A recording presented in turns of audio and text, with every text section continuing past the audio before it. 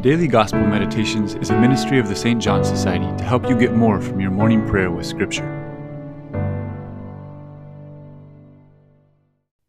Today we celebrate the feast of the baptism of the Lord. It was a moment that signaled the beginning of the public life of Jesus, his preaching and his gathering disciples. Think of the community gathered around John the Baptist in the desert as the remnant of Israel. If at the time you were a Jew who took your faith to heart, you would go to John. He was like a trumpet call that gathered all who were looking up to God.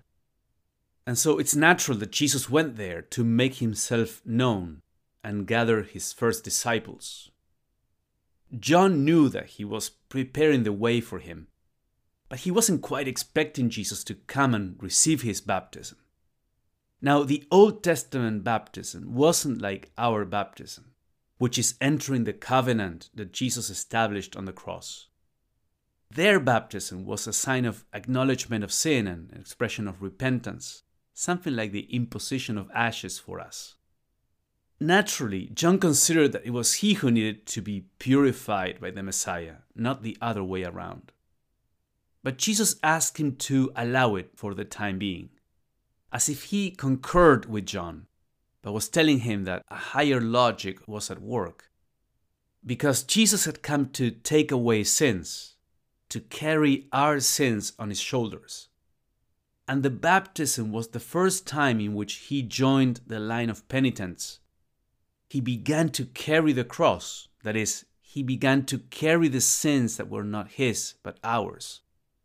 And that's why this is considered the moment in which Christ instituted the sacrament of baptism.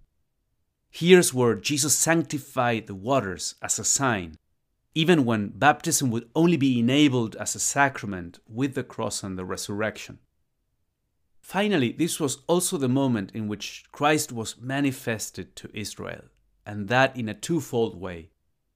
First, through the prophetic testimony of John, and secondly, through the signs from heaven, the dove descending upon him, and the voice of the Father.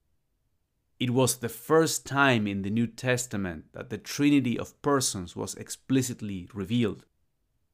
God usually uses these two types of manifestations, through human witnesses and through signs. And these two types of manifestations reinforce one another and give us greater assurance. So, what calls your attention in Christ's plan to start his ministry the way he did?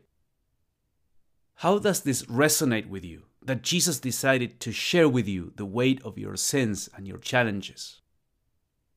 What is significant in the way Christ manifested his identity?